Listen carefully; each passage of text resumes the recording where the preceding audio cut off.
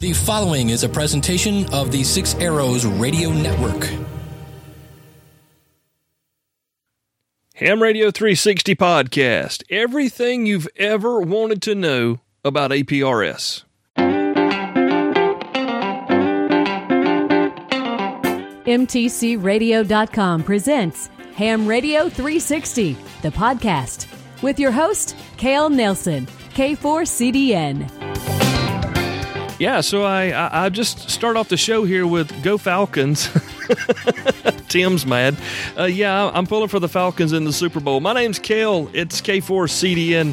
I'm the host here, executive producer of the Ham Radio 360 podcast, all things Ham Radio 360. Really appreciate you coming in. I say it every time we start a show, every time we close a show. It's not a script. I don't read this stuff, guys. It's from the heart. We really appreciate you making this a part of your weekly Ham Radio edutainment. Yeah, we like to educate and we like to entertain. Probably a little bit of both, sometimes a little more than the other, but we do our best every week as we bring these programs to you. Now, I'm saying every week because we have a program for you every week. This week, it's the Ham Radio 360 podcast. That's the mothership, as George likes to call it. And it's the interview type, topical conversation, learn about something in ham radio show with me. The opposing weeks, my buddy George and Jeremy come in here and do a very deep technical discussion all about things that you're doing with or on your workbench in your ham shack. Now, I can tell you the reason they do it is because it's way above my pay grade. And that's really cool because it's great to have smart friends, because smart friends can help you out when you do stupid stuff and get yourself in a bind. So make sure you check out the Workbench Show. It'll be here next Tuesday, and we hope that not only listening, that you're sharing this program. I hear a lot of podcasters begging you to leave reviews and begging you to subscribe to their show. I just want you to listen and enjoy it, and if you do enjoy it, please tell somebody about it. That's the best thing you could do for us here. Really appreciate you sharing this show with your friends. Speaking of friends, how about our friends down at Paris, Texas? Main Trading Company, MTCRadio.com, show sponsor, been with us for a very long time.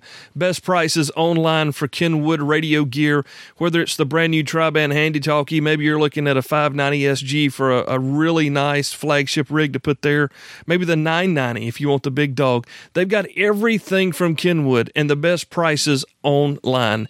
If you're looking for some Kenwood gear, make sure you check out my friends Richard and Christine down at MTCRadio.com. And while we haven't changed our intro yet, we're working on that. While that hasn't happened yet, I cannot get by the introduction without telling you that we are now sponsored very proudly by our friends at Elecraft.com. Yep, Elecraft, the makers of the KX2, KX3, the K3S, the K1, all of those great radios can be found at Elecraft.com. One of our show sponsors here. Very excited to welcome them into the family of HamRadio360.com. If you're looking for some adventure radio gear, yeah, it's Elecraft. Elecraft.com. So it's really no shock to anyone that's been around a while that Facebook is probably my least favorite social media platform, while as Twitter is my favorite. And the reason being is because Facebook is just so dramatic, especially now, and I'm just not trying to go there with my ham stuff. So I really, really like Twitter, although it's a mess right now too. But anyway, a few months ago, I was tweeting about or lamenting on Twitter about my lack of success with APRS, and there was a guy who came in and was asking, well, what's the problem? What are you doing wrong?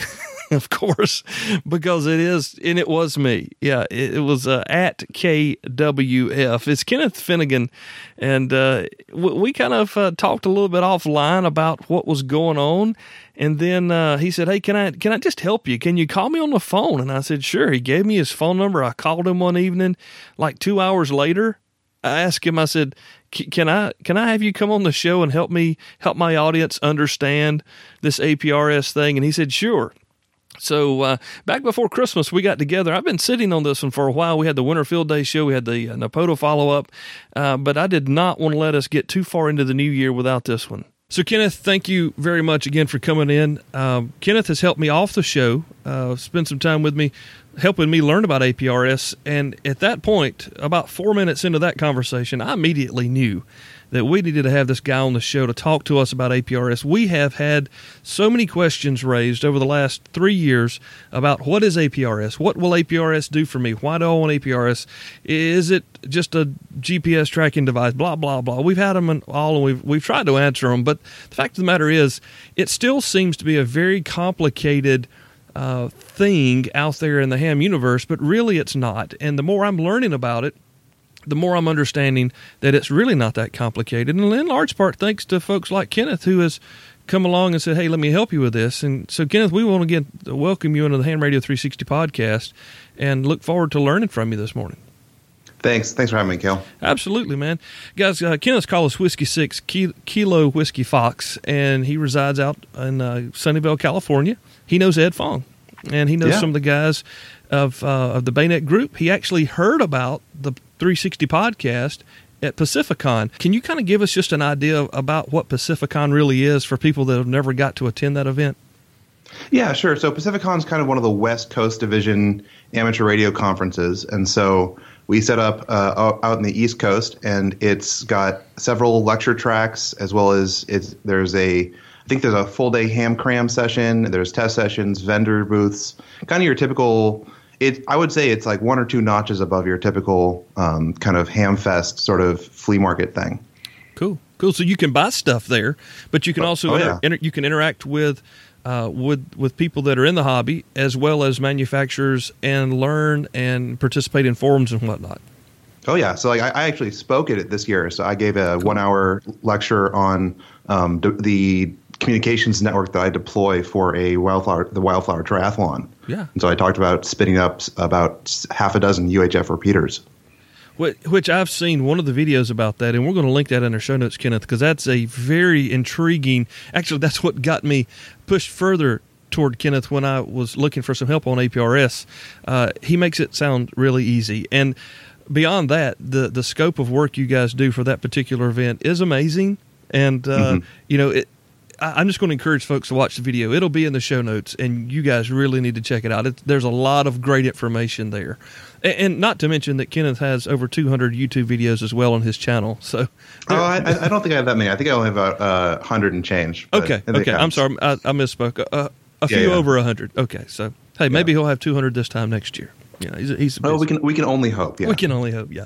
So what we're here to chat about this time through is APRS, and a lot of people right off the hip they get it wrong. They call it Automatic Position System Reporting System, and it's really, it didn't start out about being about position systems, did it? I mean, it started out about packet. Well, no, I would say that it really did. Okay. So the history of the naming for it, right? So packet radio became a thing in 1981 when the FCC allowed amateurs to start playing with it. And so during the 1980s, Bob Bernenga, WB4 APR, was working on this concept of location tracking over amateur radio. And so he actually took his call sign and backronymed it into the Automatic Position Reporting System. Right. And so it was originally called the Automatic Position Reporting System. Okay. But as the concept of APRS grew and it became more than just a automatic tracking system, it became much more of this local situational awareness system where you can report not only your location, but your status and your telemetry and what frequency you're listening to. He renamed it to being the Automatic Packet Reporting System. So it's not only positions, but everything else. Okay, so it's kind of gone back to its beginnings, really, with how it's used nowadays. Yeah, right. And so it's one of those things where if someone calls it the Automatic Position Reporting System, I won't correct them because they're not really wrong, because the lion's share of the use of it is just for vehicle tracking. But I personally call it the Automatic Packet Reporting System. Okay. And what you said there, already we've got folks confounded when we're talking about showing situational awareness for our local area of operations, showing telemetry and our position as well. APRS to me, it seems, at the first blush, it seems so complicated, but at the very end, it's such a simplistic system. And I think it's because as amateurs, we think that it's so much more than it really is because it'll do a lot. So in our minds, we make it harder than it really has to be. Oh yeah. So I mean, the objective of APRS, the killer app for it, is the concept that if you were to have some sort of event or a disaster, or even just in day-to-day life, if you were to take an amateur radio operator and drop him out of the sky into an area, within about 10 minutes, he should be able to, over APRS, collect all of the local situational information on where are the local repeaters, where are the local other hams, where is the command center for this event, where is the local rest stops, where is supply caches. The concept of APRS is that you can advertise all of these different local resources on this one national frequency so that anyone else passing through can listen on that frequency and just become aware of it. Which would be really cool if we kind of did it that way instead of just kind of doing all these other things that some of it's like that and some of it's not and some of it fits and some of it doesn't. It's a perpetual dream, right? We can always hope to get there. Well, the one of the questions I get asked all the time is, why in the world would I want to invest in APRS? What are some of the sensibilities and the good reasonings behind participating in that aspect of the hobby? Well, that really depends what you're trying to do, right? And so I use APRS quite a bit for event support. And so hams that invest in their own APRS equipment are much easier or much more useful respondents to like working for a parade or something, because we don't, as an event, as event staff, I then don't need to get APRS equipment installed in their vehicles, and during the event, I can follow them around and see them. In a day-to-day operations, I would say that APRS is really kind of interesting because it lets you see the other people around you. And so, like, for example, if you're watching on APRS on your second radio, you can see a new ham pop up who's saying, hey, I'm listening on 146.52. And so you don't need to be listening to 146.52 and all four local repeaters. You can see someone just pop up on APRS and you can go, oh, hey, I can QSY over and talk to that person. Personally, I actually use it quite a bit when I'm like off-roading and camping, is because APRS, a whole bunch of the traffic for it gets gatewayed to the internet. And so even though my mom isn't a ham, I can give her a link to say, hey, if you want to know where I am, just look at this link. And so if my parents ever get worried while I'm out camping, they can just look at, oh, hey, look, Kenneth's truck just moved an hour ago, so he's fine. Well, that's the thing about it. It does a lot. It really will do a lot, and there's a pretty minimal investment of equipment that's required. I mean, you can go from anything cheap handy talkie, Bluetooth TNC to even now they've got cables that connect an Android phone to a handy talkie, and you can iGate there. And that's a term. Whoa! I just threw out an acronym, or at least a word that people may not know about. And there's almost like a whole glossary that goes along with the hobby of APRS. One of the terms that gets kicked around a lot is iGate. Can you kind of give us an idea about what an iGate does? Well, sure. Let's talk about the whole APRS infrastructure. Okay. So at the end points of the APRS network, you have what are called trackers or nodes, right? And so this is the radio that you put in your truck, or this is the base station that you have set up with your computer. And they're the endpoints where you're trading information between. The problem is that since APRS is on this one frequency, it's a simplex network. And simplex doesn't have as great a range as repeater systems, right? I mean, anyone that's tried to use simplex suffers from this. Yeah. And so APRS has what are called digipeaters, or digital repeaters, that they sit on mountaintops or on high towers or on the top of people's houses, and they just listen for any packets coming in. And when they hear packets from a nearby station, they will repeat it again on the same frequency, right? And so you've now bounced from wherever you are down in a valley up to the nearest mountaintop and gotten retransmitted from there. So that's how you kind of, on the local RF side, can propagate outwards a couple hops through these digipeaters. Mm-hmm.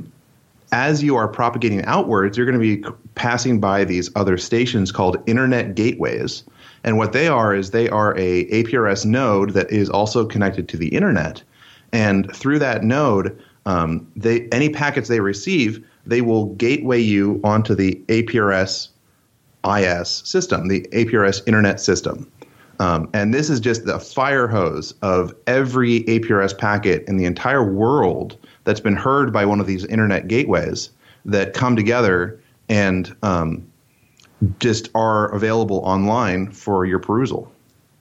Yeah, and it doesn't take a whole lot to get there, but you do have to be heard through either RF or by a device that is set up as an internet gateway. Exactly. That's what happened to me. You know, we had Rob Riggs on one of the early shows back in season 1 of Ham Radio. Well, actually, then it was Photime Podcast. But we had Rob Riggs on. Great conversation, man. He's building this TNC2, which we'll link in the show notes. It's a great show. We'll have the link there as well. And he's talking about this device, and I'm like, I have got to get one of these because this has got to be one of the coolest things I've ever heard of in my life. And I get one, and I get it running, and I'm testing it, and I'm like, oh, it's squawking, it's working. And I'd go in and go to aprs.fi and try to find myself, and it would never show. And I'm like, it's busted. It's a piece of crap. But that was not the case, actually. Do not think that that's a piece of crap. It's really a great little piece of equipment, but it has to be heard by someone who can either digipede it or repeat it to another station that can then get it in touch with the internet, or it has to be heard by one of those stations on the front end. Here in Spartanburg, South Carolina, we have 2 digipeders in the county. One is my fill-in at my parents' house. Another is a KHID up in the top end of the county, which is a long way from here. So that's why I wasn't being heard. It's just there was nobody to hear me. It wasn't an equipment problem. It was just a lack of technology in the county to be able to hear me. So. Oh, sure. And that was my introduction to APRS as well. I first got introduced to it back when I was during graduate school down at California Polytechnic in San Luis Obispo. And so I install a tracker in my pickup truck, and I'm driving home back up to the Bay Area, right? And it's a 3-hour drive. And so I'm driving north from San Luis Obispo. I hit the top of the grade, and I'm looking at the plot of my drive afterwards. I hit the top of the grade north of San Luis, and I disappear for an hour and a half, just gone. And then all of a sudden you just magically reappear, and there's a straight line across curvy roads and mountainous terrain. Exactly. It's like this 100 miles of California, you just hopped over it. Yeah, it was one of those Star Trek things there. Yeah, right. And that's the central coast of California, which is kind of this notorious dead zone that we've got, centered around King City. And so that experience really got me interested in APRS and what really is kind of going on here. Right. And so King City has been my white whale for the last 4 years, trying to figure out. Like I'm calling people in King City saying, "Hey, do you have a spare antenna hanging up? Can I come install an iGate at your house?" If any listeners live in King City and are willing to provide me power and internet, I'll come install a digipeater iGate at your house. He's good on QRZ, by the way. Exactly. Yeah, look him up. Whiskey 6 Kilo Whiskey. I'm sorry. Yeah, Whiskey 6 Kilo Whiskey Fox. His name is Kenneth Finnegan, and we'll be back with Kenneth here in just a minute as we continue our conversation about APRS. Hi, Dan, KB6NU here. Whether you're studying for your tech license or looking to upgrade to general or extra, you should check out my no-nonsense amateur radio license study guides. Written in my easy-to-understand, no-nonsense style, they really are the easiest way to learn what you need to know to pass the test. And they are always up to date. The PDF version of the Technician Class Study Guide is free on my website at kb6nu.com/podcast. And all my study guides are available in print, PDF, Kindle, and EPUB versions. Let me help you have more fun with ham radio. Go to kb6nu.com/podcast and get started today.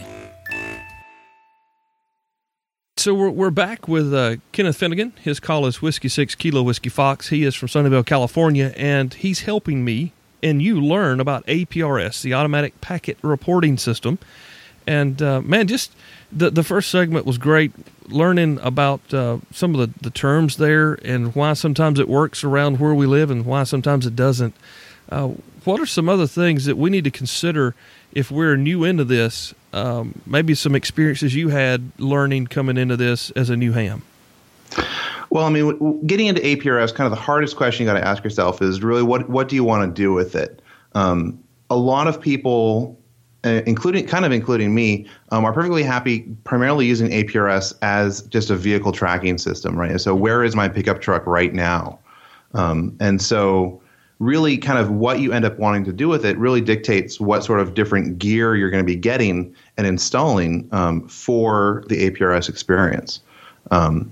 When you're looking at just tracking, there's various different levels of what are called trackers that you can install in your vehicles to support APRS, right? And so on the kind of the high end, the Primo Deluxe experience, both Yaesu and Kenwood actually sell mobile rigs that have APRS built into them. So, I mean, many people have APRS in their car and they don't even know it.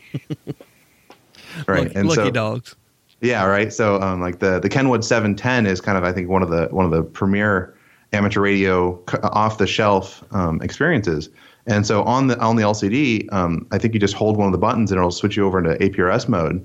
And then you can from there, type in what your status message is. It'll show you any nearby stations that are on APRS. You can actually type in and receive text messages over APRS. And so the 710 supports that. Then you can go down to the low end where you don't want to have any of this interaction at all, and you just want to do vehicle tracking. And at that point, you're looking at stuff like the Bionix MicroTrack AIO or all-in-one. That's literally just a little orange Pelican case that you stick AA batteries in it, and it has a GPS receiver in it. It has the radio in it. It's got an antenna connector. You just screw on an antenna, and then you're good to go. And so it really depends on where you want to fall in that spectrum. Personally, I kind of go in the middle where I take a spare mobile rig radio and I wire it up to what is called a TNC or terminal node controller. And this is kind of what we call modems in APRS land. Okay. All right. So the TNC or terminal node controller, that term dates back from the 80s when we were just getting started in packet radio. Because at that point, the concept of hooking a computer up to some packet network it wasn't a thing. I mean, almost no one had computers. And so they were building these things called terminal node controllers, where the concept was you're hooking it up to your dumb virtual terminal, right, or your line printer. Mm-hmm. And so that name has just kind of stuck. So when you hear people talking about their TNCs, they're talking about little boxes that are have a radio modem interface on one side and have a serial port or a USB port on the other side. Okay. And this is what you do in your car.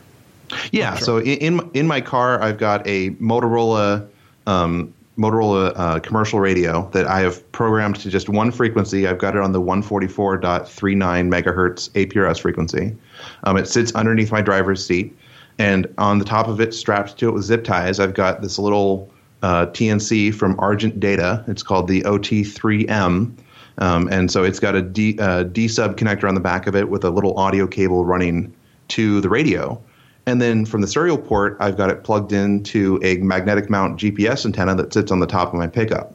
Right. And so if you look at my pickup truck, you'll see two 19-inch whips on it. One of them's for my voice radio, and the other one's for this APRS tracker. And then I've got a magnetic GPS antenna stuck to the side of it. Now, I want to stop you there real quick. I know that 2 meters is crazy in the Bay Area, and 440 is pretty hopping as well. 220 is exciting. Do you get any interference across the top of your truck if you're trying to talk on a lower frequency 2 meter repeater or say on 5.2 or anything like that? Do you, when it squawks, do you get any crossover there?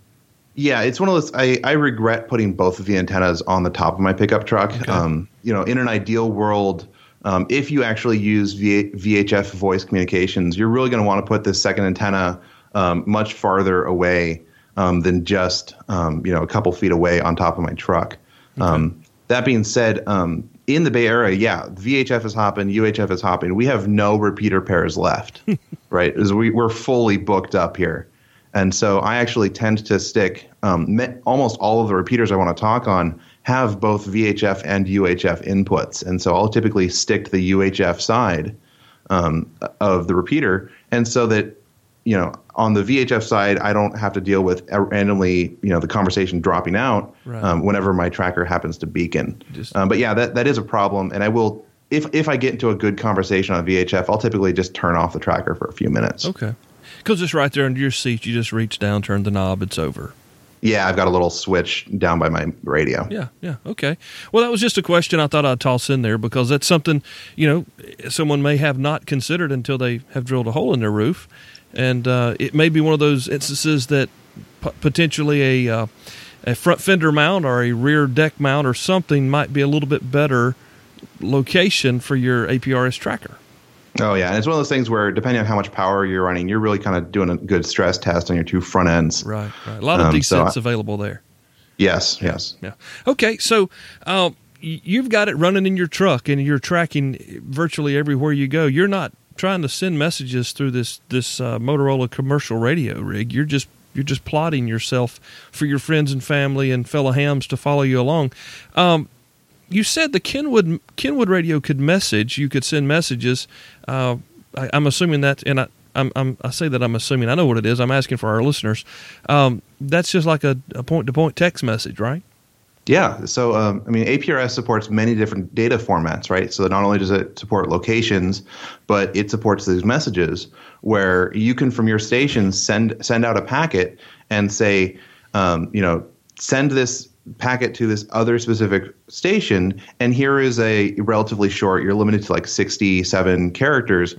Here is a 67 character long text message that I would like them to receive, right? And it actually, the network supports acknowledgement so that when you send it out, you can make sure that the other person got it because they will acknowledge it back. And so your radio will actually keep sending it every few minutes until it gets an acknowledgement back saying, okay, I got it. Like, you can stop now. Well, let me ask you this, because in today's society, we're a text messaging society like mad. Is that used often, a lot, with amateurs, or are they just going to their iPhones now instead? Oh, I'm sure. It's not going to be anywhere near as good as your iPhones, right? Yeah. But when you're out you're driving along and you see someone new. So when you're driving along and your passenger sees someone new, because you're not using the radio involved while you're driving, your passenger can sit there and go, "Oh, hey, someone just popped up," and all you know about them is their call sign, right? All that's shown up is their call sign, then maybe like a -4 or something, okay. Which is the secondary station ID. And so you'll see a lot of call signs with these numbers after that, and all it means is that on RF, you can have 16 different stations with just your call sign. Wow. And it's just a serial number, right? And so that I have my pickup truck is W6KWF-1. My desktop computer at home is W6KWF with no numbers after it. The digital repeater in my apartment's lab is a W6KWF-15, right? So I just picked different numbers for all of them. Okay. So as you're driving along, all you know about this person is their call sign. And so you can sit right there and type out a text message to them, "Hey, what frequency you're on," or, "Hey, all of us are hanging out on this repeater, like, come, check us out." Mm-hmm.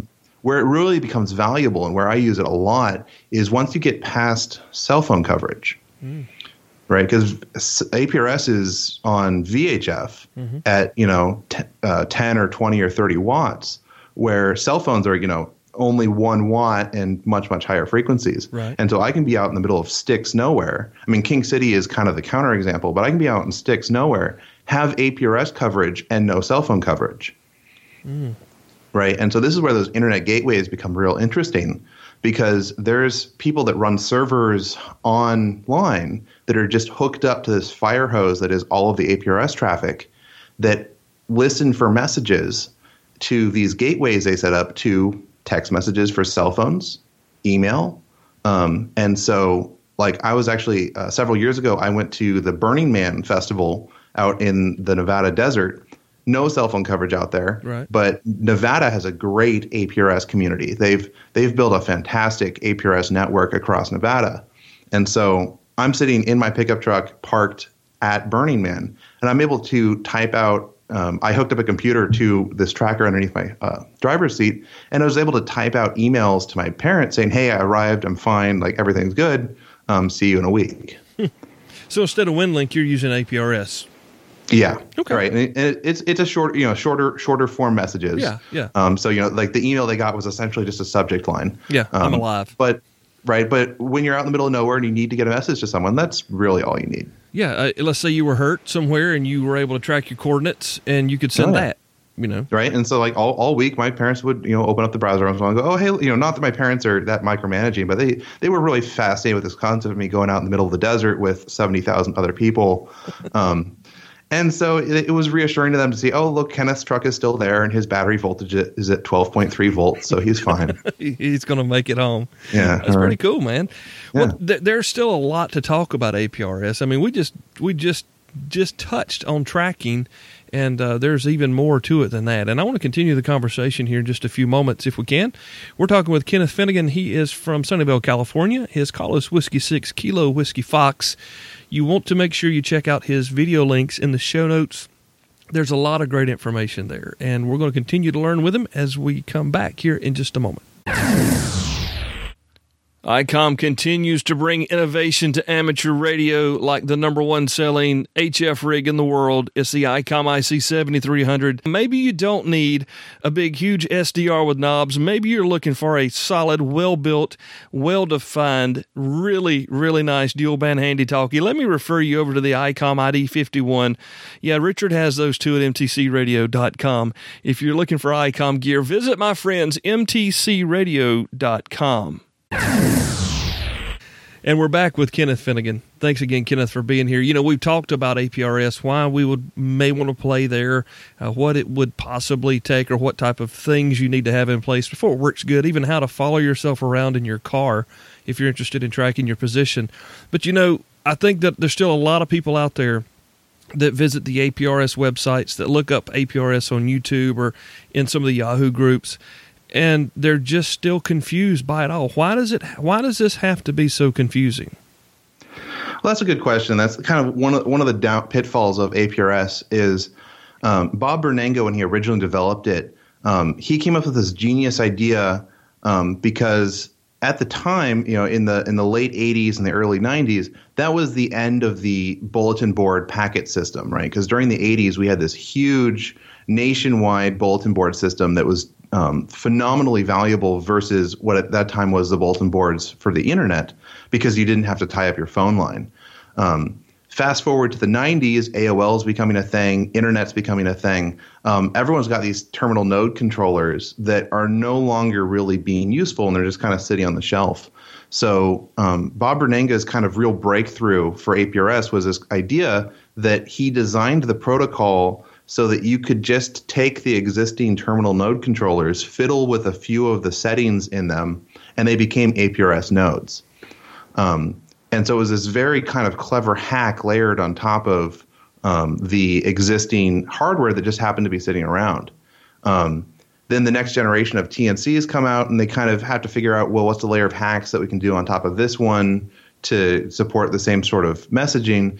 And then it's just kind of been this 25-year evolution where we've always kind of not really been able to design the protocol so much as kind of figure out how to make the protocol work with what we happen to have.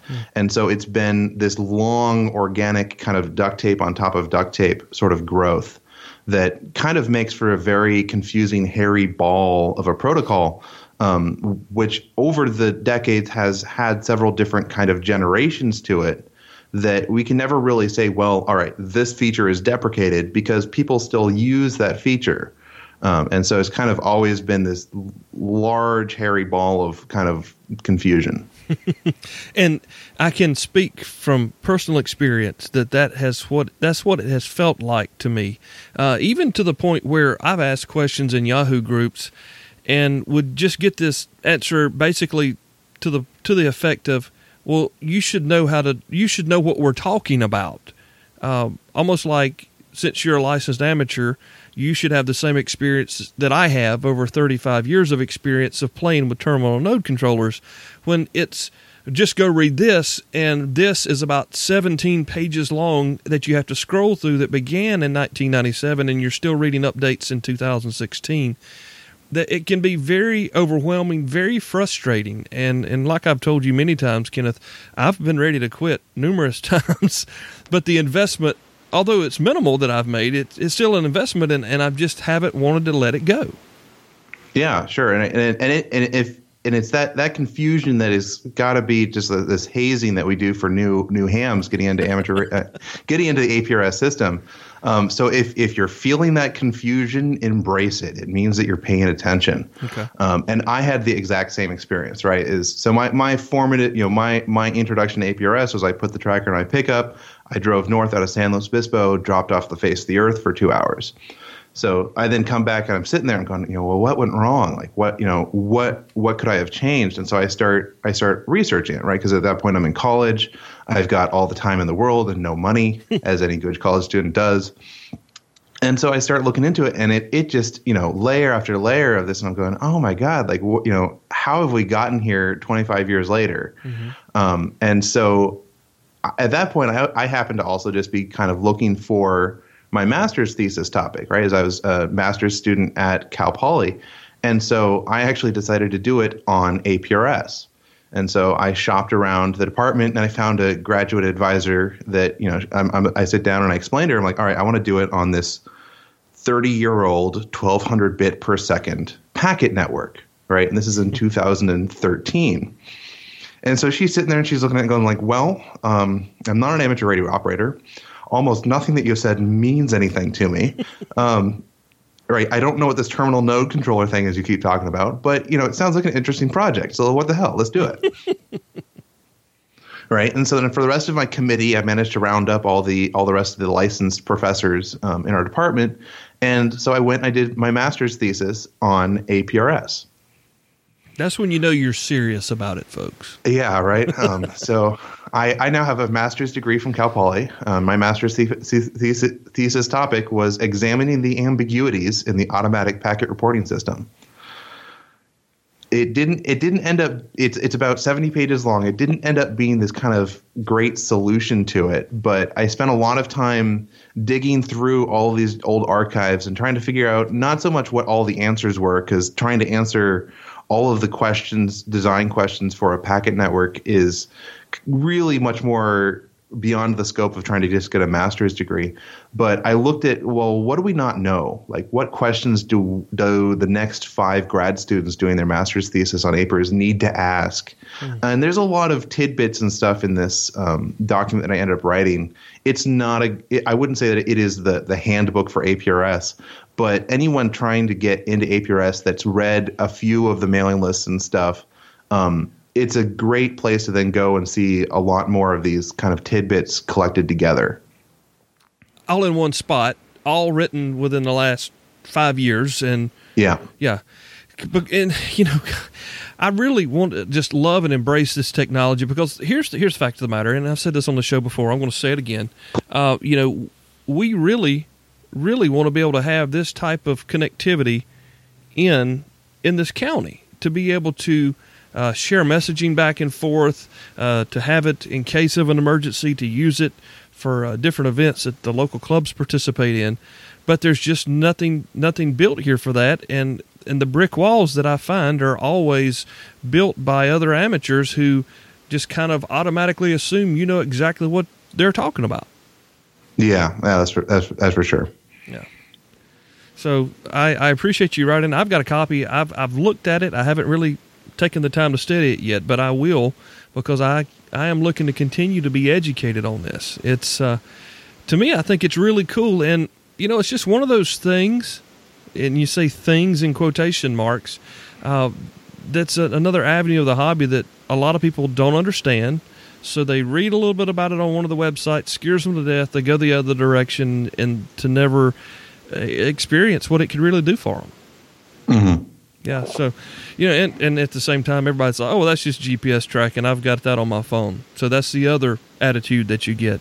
You utilize APRS on some of the things that you do regarding some of the volunteer gigs with your local community and the amateur radio there, and some runs and whatnot.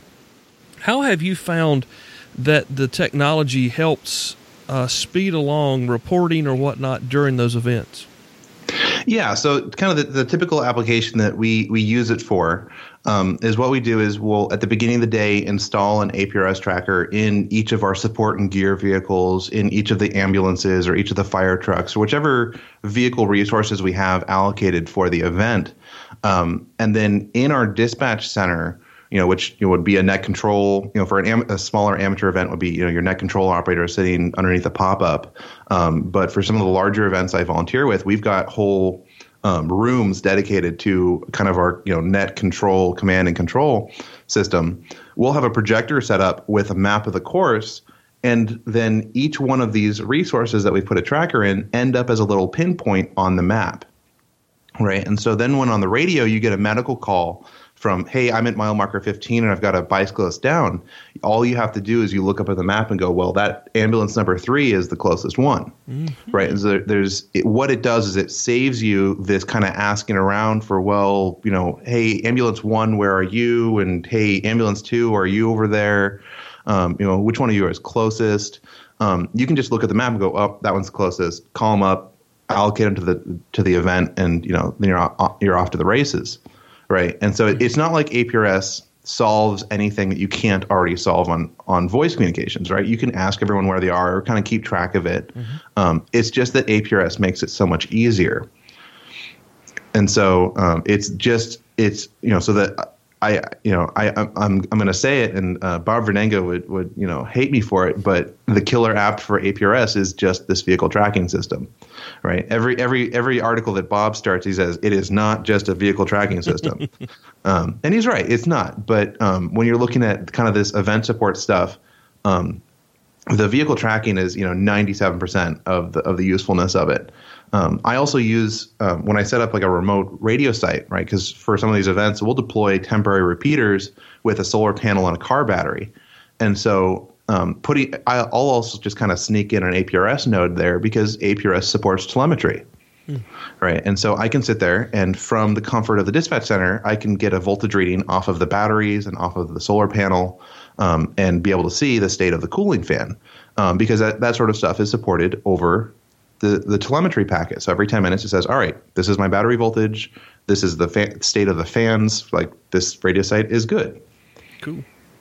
Well, I'll give you a real life experience here. We just, back in early October, we had the Hurricane Matthew come up the coast of South Carolina, and I was listening to our linked system, repeater system here in South Carolina, and the guys down on the coast were out and about kind of assessing what was going on during the situation. And one guy called in. He said, hey, I'm here at whatever and whatever. I have a downed tree. And they said, we see you, which alluded to the fact that he was being tracked via APRS. We see you, and we've got the coordinates. We'll pass that on to the local emergency management people. So that was really cool. I heard it. I knew what they were doing, and it was really neat to kind of be like, wow, that worked really quick and really good right there. I could see how well this could work on a bike race, a foot race, any type of event that amateur radio operators support. Oh yeah, for sure. Right. As I've a couple of years ago, one of our drivers actually got lost at the Wildflower Triathlon. And the thing is, all of the roads out there, they're all dirt fire roads. And so it's not like we've got signposts. And so they're saying, I'm in an intersection with 5 roads. I'm totally lost. And so we talked him back onto an asphalt road, just kind of looking at the map, like, okay, you're coming up to that intersection. You want to turn right there. And so, yeah, it's this great ability to have GPS locations given to you. Where trying to read a raw GPS address coordinate over the radio really is kind of miserable, because you're sitting there like, well, was that an 8 or a 4, right? And so there's just a lot of digits to it, and so that's where the packet radio really is valuable, and just be able to puke all of this, this string of numbers, and then you show up on the map. Yeah, and speaking of the map, guys, you can go right now to aprs.fi and check out what all's happening on APRS. Not just in South Carolina. I mean, you can look at your county, your state, the nation, the world. You just pull around wherever you want to go, it's all there. Whatever's being reported to an iGating device is showing up right now live on APRS.Fox India. Oh, yeah. Yeah, and kind of one thing that people do get a little confused about is APRS.FI. That isn't APRS, right? That is just one guy's website that happens to be tied into this fire hose that is the APRS IS, kind of backhaul. Mm-hmm. And so that was written by a guy named Hezu out in Finland. He collects all of the APRS traffic, he sticks it in a database, and then overlays it onto Google Maps, and it's a really, really clean, great interface. Yeah. When we come back, if we can, I want to talk a little bit about using APRS from your shack and why someone would want to do that and how to make that happen. If that's good with you. Yeah, sure. All right. We'll be back with Kenneth Finnegan, his call again, Whiskey 6 Kilo Whiskey Fox. He's good on QRZ. And we've got a lot of his links on our show notes here, as well as some links to his videos on YouTube. Back in just a moment, Ham Radio 360 podcast. I think I can speak for George and Jeremy both that we adore hearing from our audience. It's always cool to catch up with you guys and to see what's going on. It's really exciting, too, when you get the emails, hey, I was just licensed. I just passed my test. The reason I decided to get into ham radio was I found this podcast, and you guys inspired me. Thank you so much, and wow. How humbling is that? How cool is that? And I've got a request for all you new guys and gals out there. If you've recently gotten your technician's license, let's say since December 1, 2016, now if you've been licensed between now and December the 1st, 2016, please message me, email, text, whatever. Email's preferred because I'm an older guy. Kale at hamradio360.com. If you're a new technician licensee, you just gotten your tech license between December 1st and now, please email me. I've got some questions to ask you and maybe some ways that I can even help you. Kale at hamradio360.com. So we're back with Kenneth, and I've said it probably too many times during this program, but I'm trying to get APRS working around here. One of the things I really want to be able to do is sit in my shack and look at a computer monitor and have it show me what's happening around me on APRS. And that's really not a big deal as it sounds, is it? No, that's exactly what it was designed for. Right. And so the easiest answer to that is, you just pull up APRS.FI and you zoom in on wherever you are. Mm-hmm. Right. But, I think at your place, you don't even have internet access out in the middle of sticks nowhere. Yeah. And so that's where APRS on the RF side really becomes valuable. Right. And so to get someone started in APRS from a base station side, what you're looking at is you just have to find a spare VHF radio, ideally one that's got nice interface pins on the back of it. So I think I know particularly Yaesu, but a couple of the radios manufacturers have been trying to standardize on that little mini DIN 6-pin. Mm-hmm. And so you find one of those, a VHF radio, you hook it up to antenna, you wire that up to a terminal node controller. And a lot of the terminal node controllers support this mode called a KISS mode. KISS mode is kind of this binary transport where the terminal node controller doesn't do anything, and all it does is it streams all the packets back to your computer, and from your computer to the TNC. So it just it translates. Yeah, at that point, it's literally indistinct. We're talking about external dial-up modem. Mm-hmm. Right? It's very, very similar. Where you on an external dial-up modem, you've got your computer hooked up through a serial port to this little metal box, and the little metal box on the other side goes out to whatever your channel is. Right? In the case of a dial-up external modem back in the day, that was a telephone line. It's just that now instead of a telephone line, we're using your VHF radio. Yeah. Right. And so so once you get that set up, at this point, you can pick almost any APRS desktop software you want because they all speak the same KISS protocol, right? And so when you're downloading various applications online and trying them out, all you need to do to get it to talk to your radio is know your serial port and find where in the software it says configure for a KISS serial port. And this doesn't have to be, guys, okay, now I've got to go buy another Windows 10 machine at Costco for $700. I mean, this is a $35 Raspberry Pi 3. Oh yeah, or two. Because the APRS network, it's 1,200 bits per second, right? And so you're not going to overwhelm your computer with the voluminous data coming out of your local RF network, right? Especially in Spartanburg, South Carolina, folks. Exactly. That's a whole nother discussion. So that gives me RF. An RF view of what's going on around me. Now, I can set up my station here at the house with a TNC and a radio connected to a big stick antenna out in the yard, and I can push information out there for anybody who's driving up Interstate 26 going from Charleston to Asheville, and I can let them know if I want to, hey, there's a wreck on 26, or I can let them know, hey, local club repeater 147.315, tone 123, come by and say, hey. Or I could tell them I'm monitoring 146.5. I could tell them anything.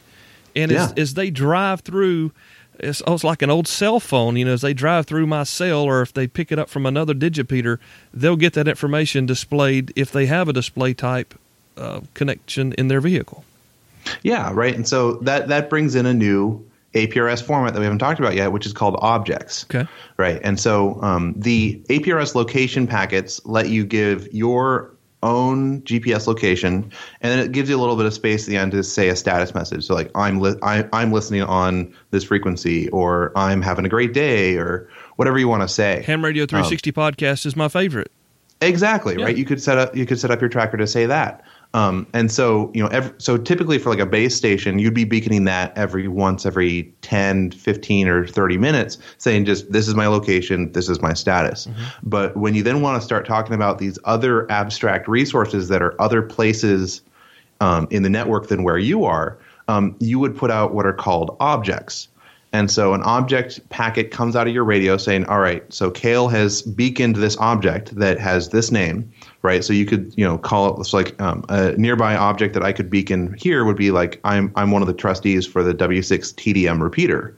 And so I could say the W6 TDM repeater is in this general location, right? And so if you want to give it an exact GPS location, you can do that. If you want to say that it's just in this vague vicinity, APRS supports that as well, as you can give the location any level of certainty that you want. Okay. And so you could say in this vague vicinity is the W6 TDM repeater, and it is on. And then there's a specific format on APRS for frequencies, right? So you can specify it is on 440.150 megahertz. It has a positive 5 megahertz offset. It has a 100 hertz PL tone. And so in the ideal case, and this is a feature that isn't really well tested, anyone driving through and their radio, their Kenwood, 710 radio receives this packet, ideally what they should be able to do is just say, yeah, I want to go to that repeater. They can just click on it and it'll take it to them. Mm. It's not a well-tested feature. Ironically, for someone who did his master's thesis on APRS, I own relatively little off-the-shelf APRS gear. So I've actually been, I horse trade with people that have spare Kenwoods and Yeezys. Like, hey, can I borrow your radio for a few weeks? I need to do some testing on it. And so it's not a well-tested feature, but that's kind of the concept, right? And so if there was an accident that showed up, you could, depending on the software, it's a completely different interface for how you add them, but you can somehow add this new object that is for that other pinpoint that you want to put on people's maps. Nice. Yeah. So it's a continually evolving technology. Oh yeah, right. It's one of these things where the standards committee, and that's a very generous term for what it is. It's a bunch of us on a mailing list. We're very adamant that you can do whatever you want with APRS, which has the disadvantage that you'll see a lot of the documentation kind of deliberately not give you specific guidance on, well, what routing path do you use and what aliases should you respond to? Right. But it gives you this great flexibility that if you want to run it as if for your group you only want to run it as a vehicle location system, you can just run it as a vehicle location system. If you want it to be this great local situational awareness system where you can advertise all the local repeaters and you can advertise where where the local monthly amateur radio club meeting happens, you can advertise that, right? So you can place a pinpoint for, hey, we've got tonight we're doing our club meeting. Golden Corral. right? Or, hey, every Sunday, a bunch of us hams kind of just meet up at the local Denny's and, have breakfast, right? That sort of thing. You can put that pinpoint on the map, and that APRS supports that, right? And so it's a very, very flexible protocol, which is kind of, both the good and the bad of it.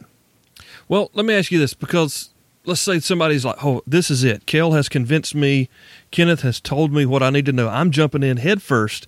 I'm buying me a tracker. I'm putting it in the car, and I'm ready to go. Okay, so that's one person. We're going to hear that. We've kind of covered those guys pretty good.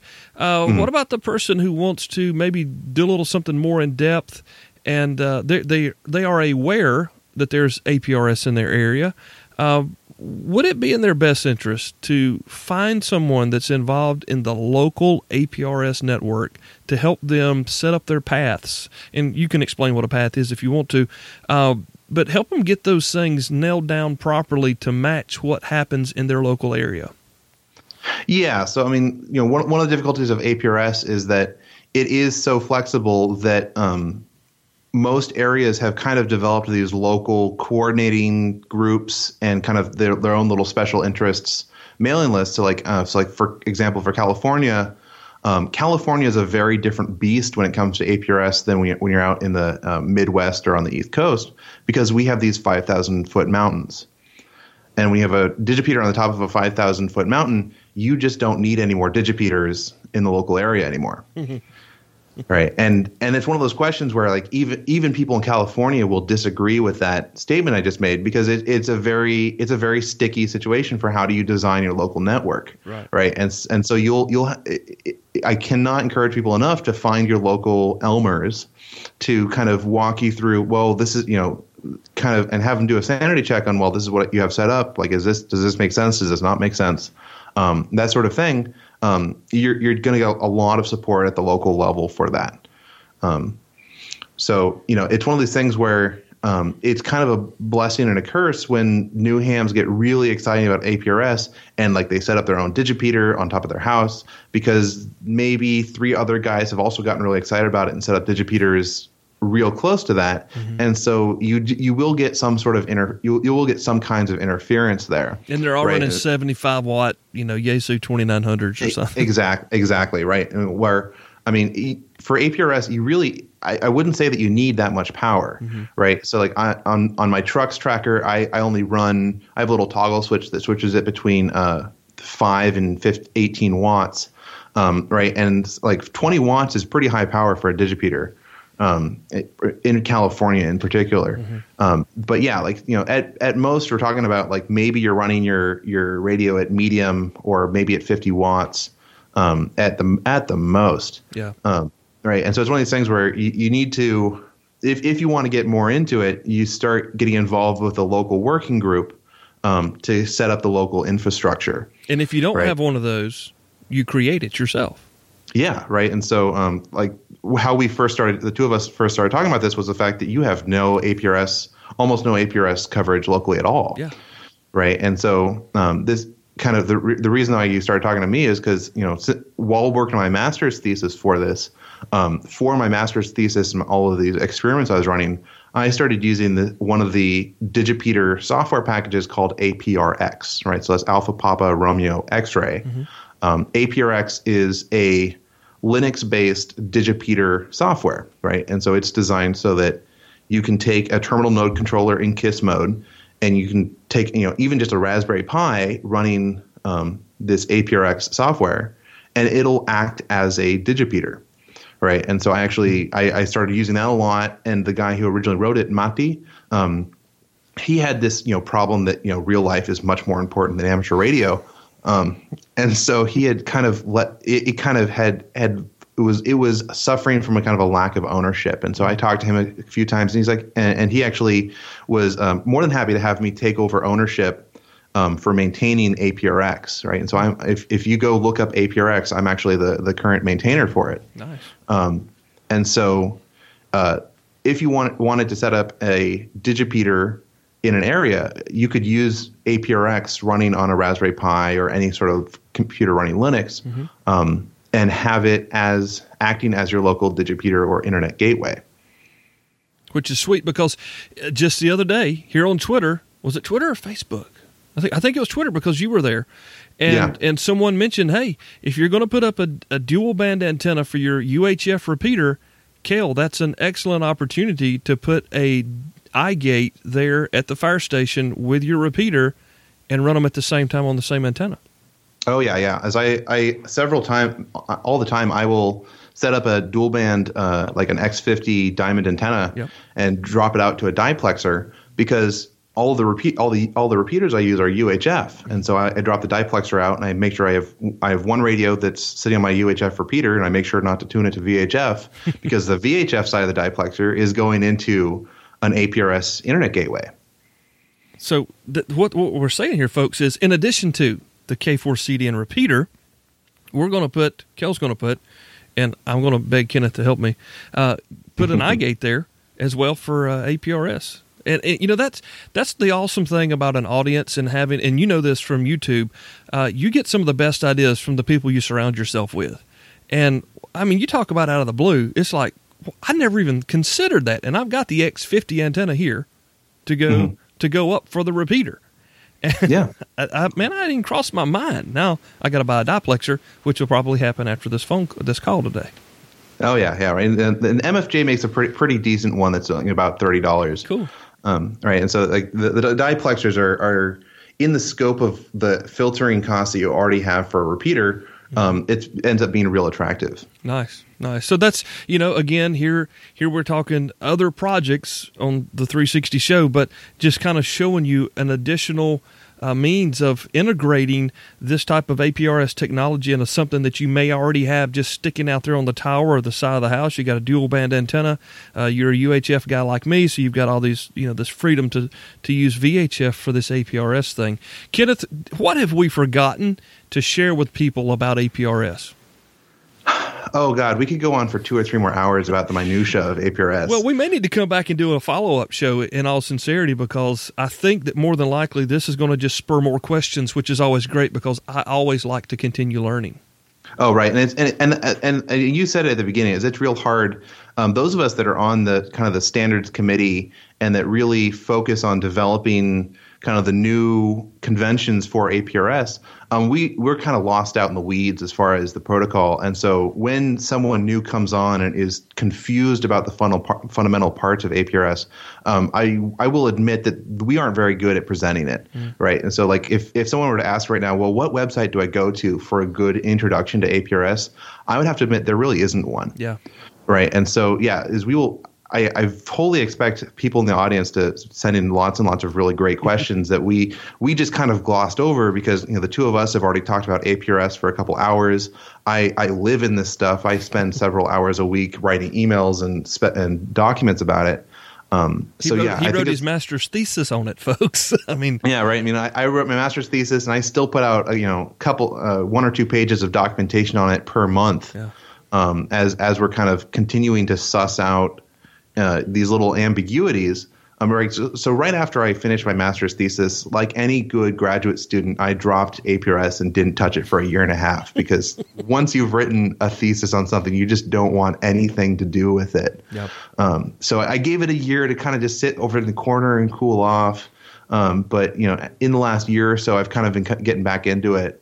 And really, I've gotten real active on the mailing list, and I'm working on kind of just really starting to write more of these little snippet articles, so that if you wanted to learn about telemetry, I think there needs to be a good repository somewhere where I can have lots and lots of articles for this is how the telemetry system works, this is how the frequency specs work, right? And I think all of these little pieces of the protocol can always be improved with better documentation.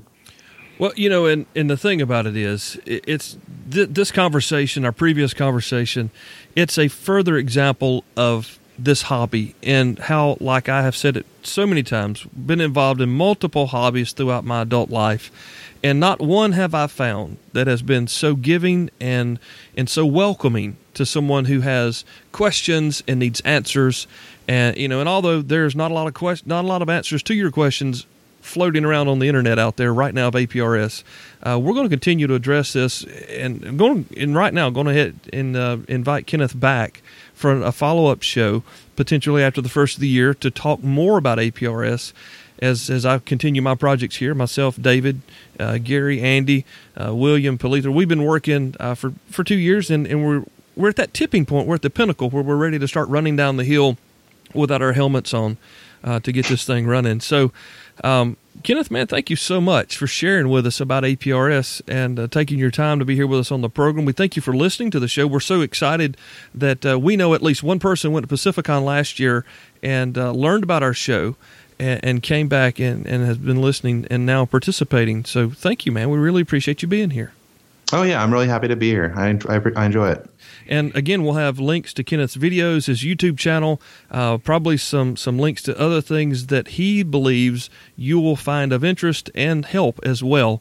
So make sure you check out our show notes. They're there every episode, and we talk about it, and you may or may not realize the amount of information that's there. It's not a bunch of Kel writing stuff. It's the links. It's pointing you where you're looking to go.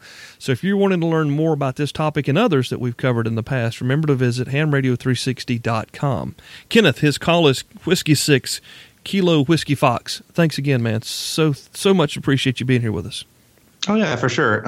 As far as following me online, you mentioned Twitter a little bit, but I'm real active on Twitter, okay. At KWF. And then if people want to read kind of more of my longer form rantings and blogging stuff, I most of my YouTube videos really are not so much just YouTube videos, but they're videos to be dropped onto my blog at blog.thelifeofkenneth.com. Cool. We'll have those linked there for sure in the show notes. And again, thank you for coming on. Absolutely. Thank you. So do you feel better about APRS? I mean, really, is that show, did it make you like... just a big sigh of relief? I know it did for me. Now, granted, I had the 2-hour private conversation with Kenneth, but really wanted to cover those bases that he and I did on the phone, not necessarily specific to what Kel's trying to do here in the upstate of South Carolina, but to help us all get a good grasp of this thing that seems so elusive on the backside, and really it's not. And I hope that this show has done what we intended for it to do, and that is to make it easy to understand APRS and everything involved. Now, again, I want to remind you, hamradio360.com, that's our home base. That's where all of our show notes are, our podcast episodes, the workbench. We have content creators listed there that are pushing their... We got blogs. We have RSS feeds for the podcast. A lot of it's there at hamradio360.com. So if we went too fast today, or maybe you listen in the car, you can't remember, hamradio360.com will get you back to what we've been talking about here on Ham Radio 360. Now, I want to again say thank you to Kenneth, who is Whiskey 6 Kilo Whiskey Fox. Man, thank you so much. And I need some more help. We'll talk about that later. But Kenneth, really appreciate you coming on, man. The show was great. The information was awesome. We could probably do another program, and we probably will, as a follow-up as we continue to learn more about APRS. Hey, don't forget our friends at Elecraft.com. It's Hands On Ham Radio. If you're needing a KX2, KX3, a K3S, some of those phenomenal rigs that you can take out in the field, maybe you can leave them in the shack, they're all there at Elecraft.com. And if you decide to head over that way, which we hope you do, please let them know that you heard about them here on Ham Radio 360. Hey, appreciate you guys listening. Thank you so much. It's always our pleasure to be here with you. We can't wait every week. Winterfield Day is coming up. I'm sure we'll have some follow-up on that on a very soon coming show. Workbench is next week. God bless you guys. Thank you so much for listening. 73, y'all. Thank you for listening to Ham Radio 360, brought to you by mtcradio.com. For more information about the program, visit hamradio360.com. Till next time, 73s, y'all.